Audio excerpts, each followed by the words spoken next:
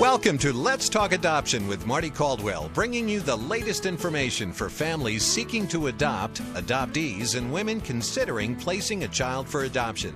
Now, with today's program, here is Marty Caldwell. Well, welcome, and thank you for joining us today on Let's Talk Adoption. Today, we're going to be discussing a wonderful topic, multi-ethnic families built through adoption, and we're going to learn some ins and outs from an author that has written a wonderful book for children that I would love to share with you, too. So you can learn more about this topic also on our website, Let's Talk Adoption. Before we start, though, remind you also you can sign up for a weekly newsletter and also an email reminder letting you know what shows are coming up next. And we usually send those out a few days before the program airs. So visit our site at letstalkadoption.com, and you can click that little free reminder on the left side of the site. It's free and it's easy, too. If you have questions for me, do send them to me at info@letstalkadoption. So today, discussing the various questions that arise when a family adopts children from different ethnic backgrounds, blended families, when you have biological stepchildren and children from different countries. We have a lot of information to share with you.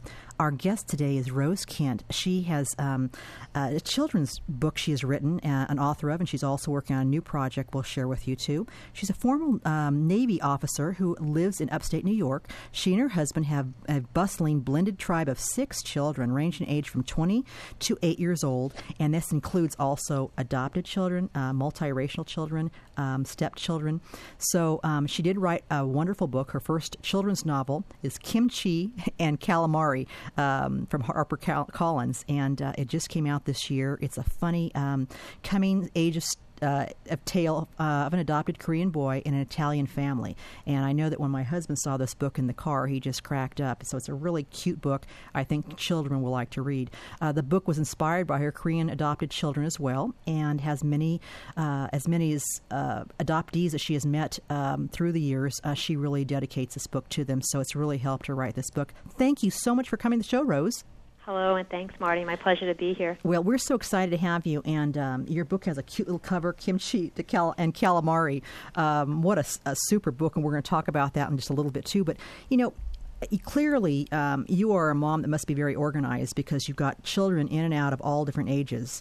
You've adopted 2 children from Korea. Yes. And tell me a little bit about your Caucasian family. How did you decide to go internationally and select Korea, too?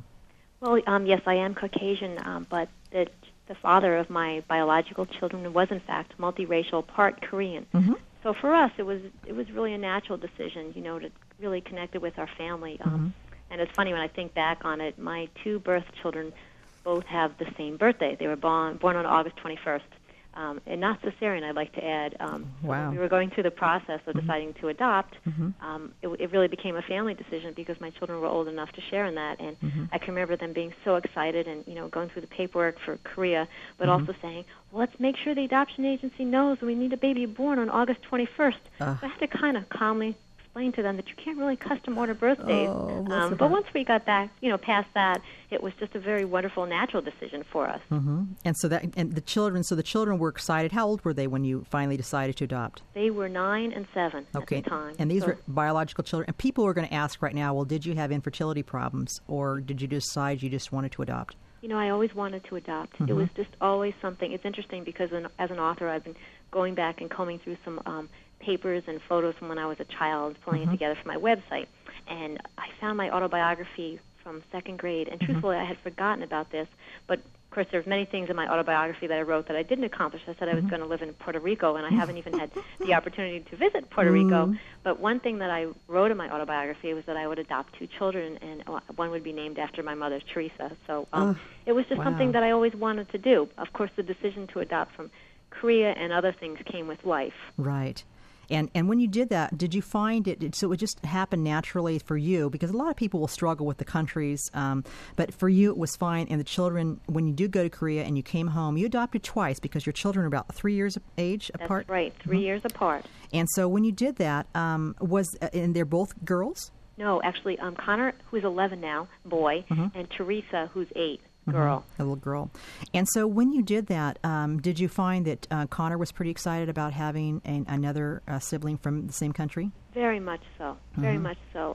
But, truthfully, I think I went into it a little bit naive. And it's interesting because I was at an adoption conference this past weekend. In fact, it was really exciting because I spoke at a conference for the adoption agency that I work with in order to form my family, and it was really fun, and I shared with them so many of the joys and the mysteries and surprises of adoption, and I was also a little bit honest about some of my blunders along the way. And I think I was a little naive. This is a wonderful thing. We're going to have this family, and it all was wonderful. But I think at the time I didn't really step back and think a little bit about, when you do adopt internationally, you really are taking on a choice to be an interracial family, which has been wonderful.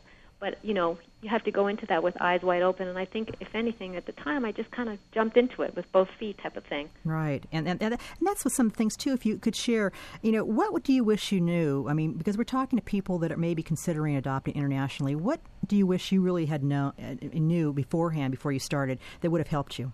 Yeah. I think going back, the adoption agency that we work with, they did a wonderful job of preparing us. It was interesting. They used to call it parent training as part of the orientation. But, here I was with 2 birth children, a job, laundry, a house, and I thought to myself, well, what do I need to know about parent training? So I suppose I listened, but I really thought I had it kind of figured out because I had children. I wish I had thought a little bit more about the adjustment. Again, having had 2 birth children and 2 difficult births, I thought, well, this is going to be a piece of cake. The adjustment was difficult. I mean, Connor, as many children who come internationally, not just Korea, first of all, they've bonded with somebody. In Connor and Teresa's case, it was a foster mother. And how old were they, too, when you adopted? Because they that's were a big babies, part. Marty. Connor was 4.5 months. Wow. Teresa was 8. So they'd had an extended bonding, and then they get on a plane with somebody else who brings them over for a very long, difficult flight. So we had a little bit of a rocky adjustment in the beginning. What happened? It was rocky. Just adjustment to the food, to the climate, and the language. Yeah, I think all they were babies, but I think it was all the above. It was literally even just car seat. We had taken a limousine to the airport because both Connor and Teresa came to us via the airport. That's how the Korean program worked. We did not travel to go to Korea, but we were so excited. And of course, they came during the holiday season, so we were dressed in our holiday garb, and just wonderful. And it was wonderful. But car seat, for example, they had not been in a car seat, and that was a tough ride home because they were absolutely miserable. Cribs were an adjustment. I think I was an adjustment. I mean, as wonderful as adoption is, as you know, it's not an overnight bond. Yes. And I think I was a little bit of naive, not realizing the adjustment involved. One little story to share, and Sure. I'm sure listeners will appreciate this from a mom's point of view. My daughter Kelly, who was extremely excited about Connor coming first, had begged and begged if she could share the room when the baby came. And how old was she, too? She was 7. Okay. And she was just so excited about Connor coming, and rearranged her room, moved all her Barbie gear and whatnot so we could put the crib in there. We had a very small house at the time. So I said, okay, this sounds like a wonderful idea, sure, even though we had a very small house. And so Connor came after he came from Korea and proceeded to cry and cry and cry night in and night out. Very hard on a child who has to get up for school the next day. So this went on for quite a while, and she said, I'm fine with it, no matter how much I would try to shelter her from it. But one morning, about a month after this, after a particularly bad night, I walked into the room to see her, and there was a little anonymous note written in scribbled handwriting taped to the crib saying, go back to Korea. Oh, no. So she let me know. Yeah. Of course, today they are just the closest of siblings. Sometimes they have to have that. It's like gears getting used to each other. There's a few sparks that fly before they get into the gear with each other. Exactly. Yeah. And, when I look back on it, whose fault was that? It was really mine as a parent of being a little bit naive and not saying, of course, these two should not be in a room together. So, I learned as we went along, too. Yeah, you know what? And bless their hearts, too, for going through. Well, you wrote this great book. And it's about... it's told from a 14-year-old Joseph and his point of view. And in many ways, Joseph sounds like a typical middle-aged kid. He has annoying little sisters. He complains about school essays. He has a crush on a popular girl. But he's different too. Being Korean and adopted, how are you able to write from that viewpoint? Because I think these will help kids, especially from this age group. Because we have a lot of books for toddlers and little ones, but this is a nice book for older kids. How did you write from that viewpoint, and why did you write the book?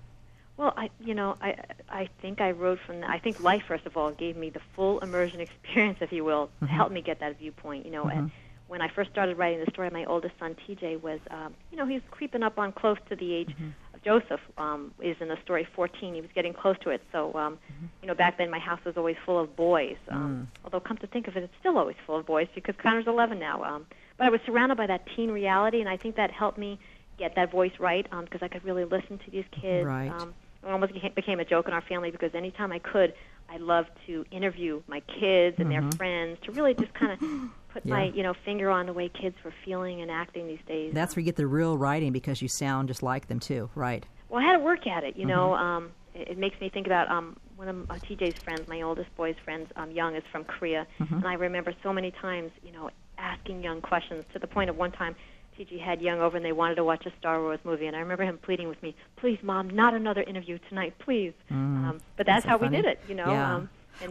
I love the title. It's Kimchi and Calamari. Where'd you come up with that title? Well, kimchi, of course, is a Korean food. It's a food that's very important to traditional Korean families. They eat kimchi, which is kind of like a spicy cabbage. Right, I like it. Not every meal. Yeah. You like it? I like it. Most people don't. I like it. I had Korean students, and they would bring me kimchi, and it would have been very rude not to, so I acquired a taste for it. Good for you. Yeah. And I think that's what it takes sometimes for Americans who are not used to it. It has a little bit of a kick to it, as yes, you know. Yes, it sure does. But now, when I hear it, my mouth waters. That's wonderful. Yeah, and I really enjoy it too. And of course, calamari is an Italian dish, fried squid. And the name is symbolic, of course. But I really wanted to show, Joseph's kind of a funny, quirky kid in the story. And he kind of feels like he's a combo platter, And I think that really captures how he feels about himself. Well, and I think it's important that kids have books they can relate to. So this was really written for what age group do you think that, as far as someone looking at a gift for a child, something they want to give, because it's so hard to buy for teens. But, I think the book, kids can relate to this, and it's not just for adopted children either. No, it's really not.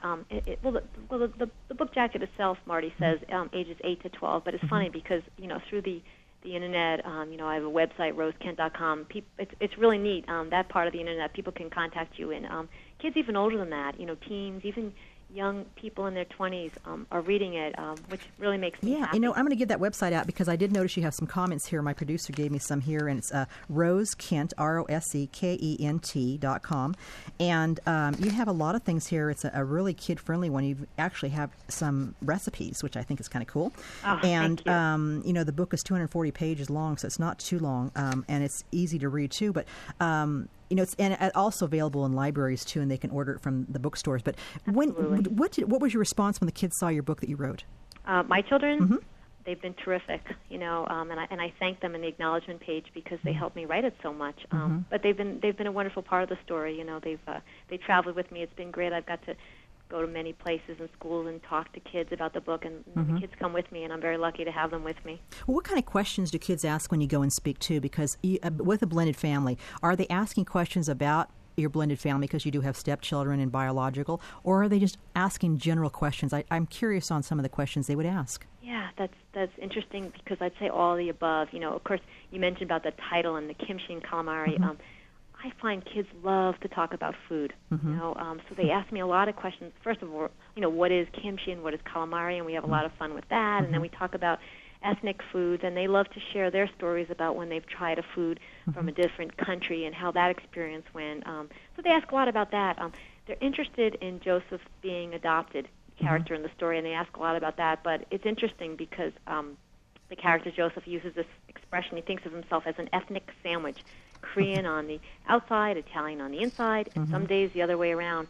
When I talk to groups of kids, it's so funny because I'll describe this and tell them, Joseph describes himself that way, and have you ever felt like a sandwich? And it's amazing, Marty, how these little hands go up and how they share with me. I think they connect with this book because so many kids feel sandwiched today. I'm just thinking, because I spoke to 2 groups last week, and this little girl's hand went up, and she described how she felt like a sandwich because mom and dad are divorced, and there are different rules and whatnot. Another boy told me he felt like a sandwich because his parents had different religions. Another child was talking about how she wants to be a superstar on the soccer field, but she also wants to get really good grades, and there's not enough time. So I think there's this connection with all different kinds of kids who relate to Joseph because they feel smushed like he did. Well, sounds like another book in the making right there. There you go. And because so many of us do feel like sandwiches too, and I think that sometimes happens with adoptive parents when they are, when they're trying to adopt. Let's take a break, and when we come back, we're going to share more about this wonderful little book that's great for kids. Rose Kent is the author, and her book is Kimchi and Calamari, and we're going to talk about adopting multiracial children, questions that may arise. We have some questions in from some of our listeners too, so we'll share those right after this break.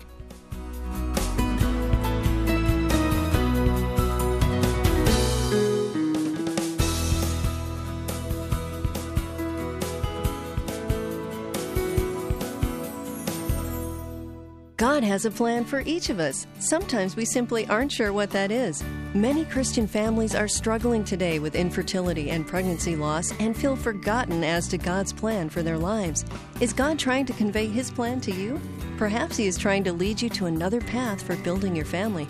Christian families are being built every day through the miracle of adoption. There is hope, and there's a child for you. Visit lifetimeadoption.org. or call 530-432-7373 to learn more about welcoming a baby into your heart through adoption.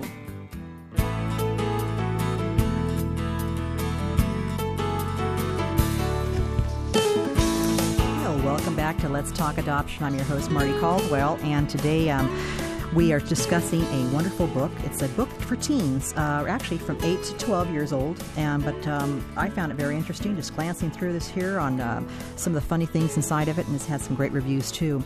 The book is Kimchi and Calamari, and our guest today is Rose Kent. Before we go back to our guest and our topic today and some good questions we have, I want to remind you that if you're interested in adopting, please do visit openadoption.com. You'll find some information on there. And if you're interested in teleconferences, we have them on our site at adoptionteleconference.com. And there are conferences that are held every week. And you just call from your home or office or cell phone in some cases, and join a group of other people, and we discuss different topics. So it's a lot of fun. A lot of them are free, too. So do visit the adoptionteleconference.com.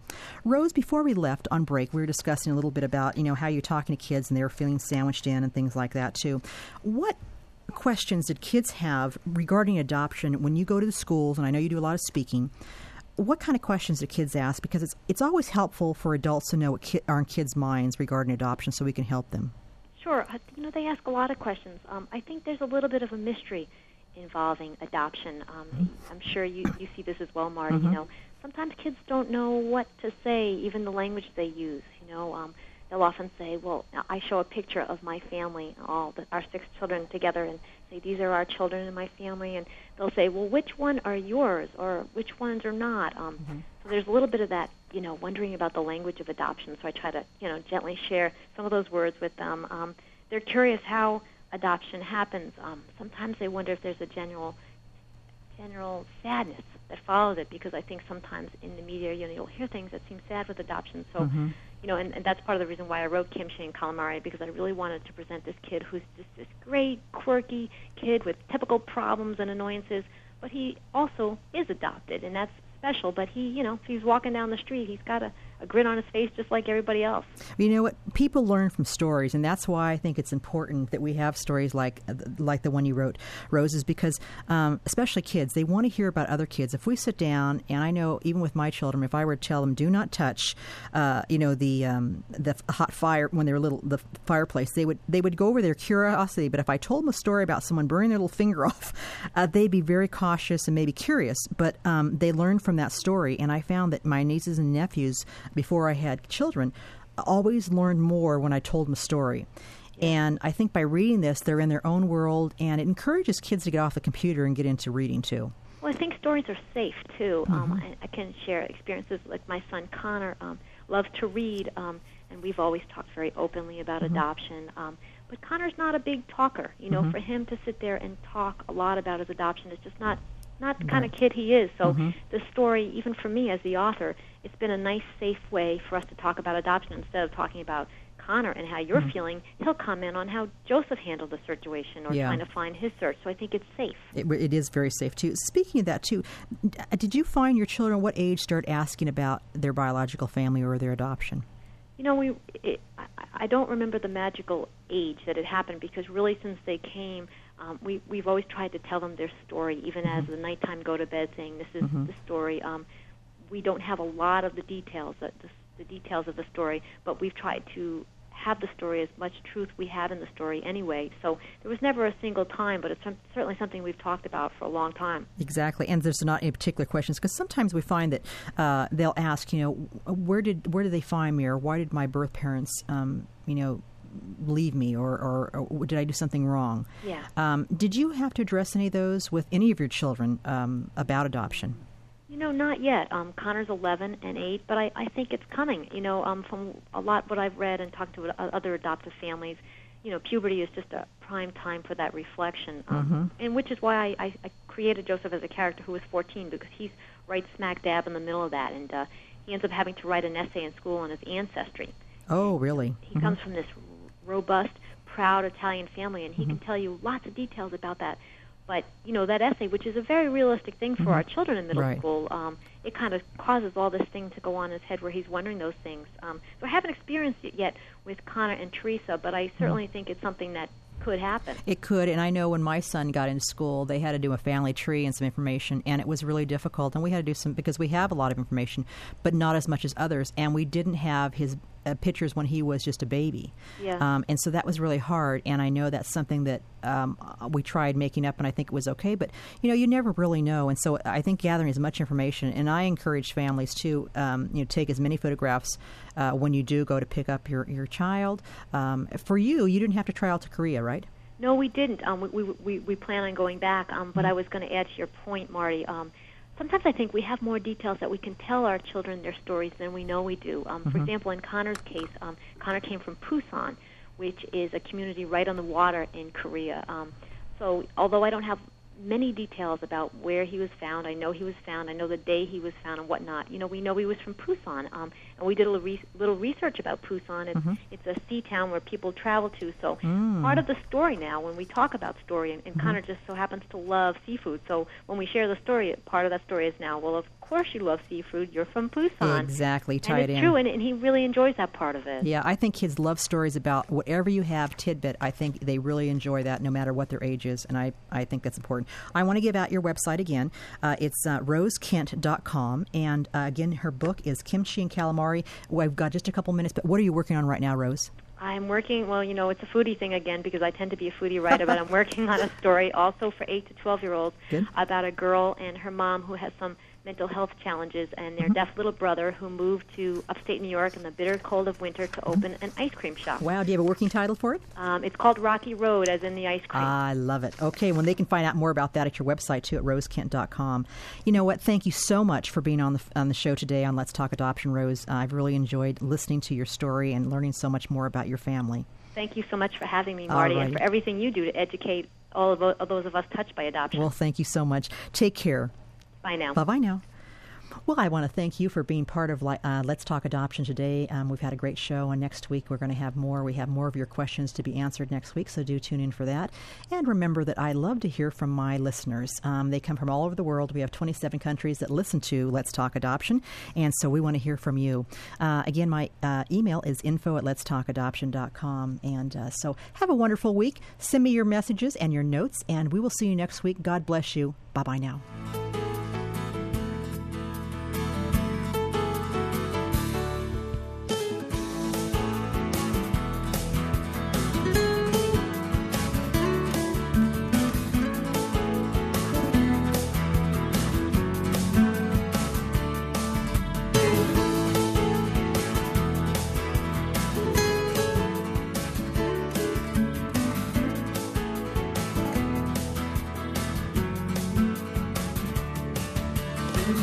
Thank you for joining us for Let's Talk Adoption with Marty Caldwell. For more adoption information, visit lifetimeadoption.com or call 1-800-923-6784. That's 1-800-9-ADOPT-4. And tune in again next week at the same time for Let's Talk Adoption with Marty Caldwell.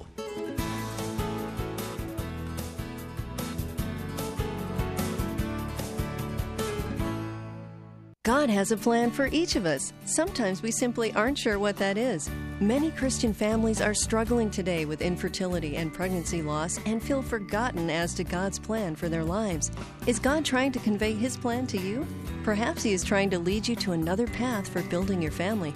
Christian families are being built every day through the miracle of adoption. There is hope and there's a child for you. Visit lifetimeadoption.org or call 530-432-7373 to learn more about welcoming a baby into your heart through adoption.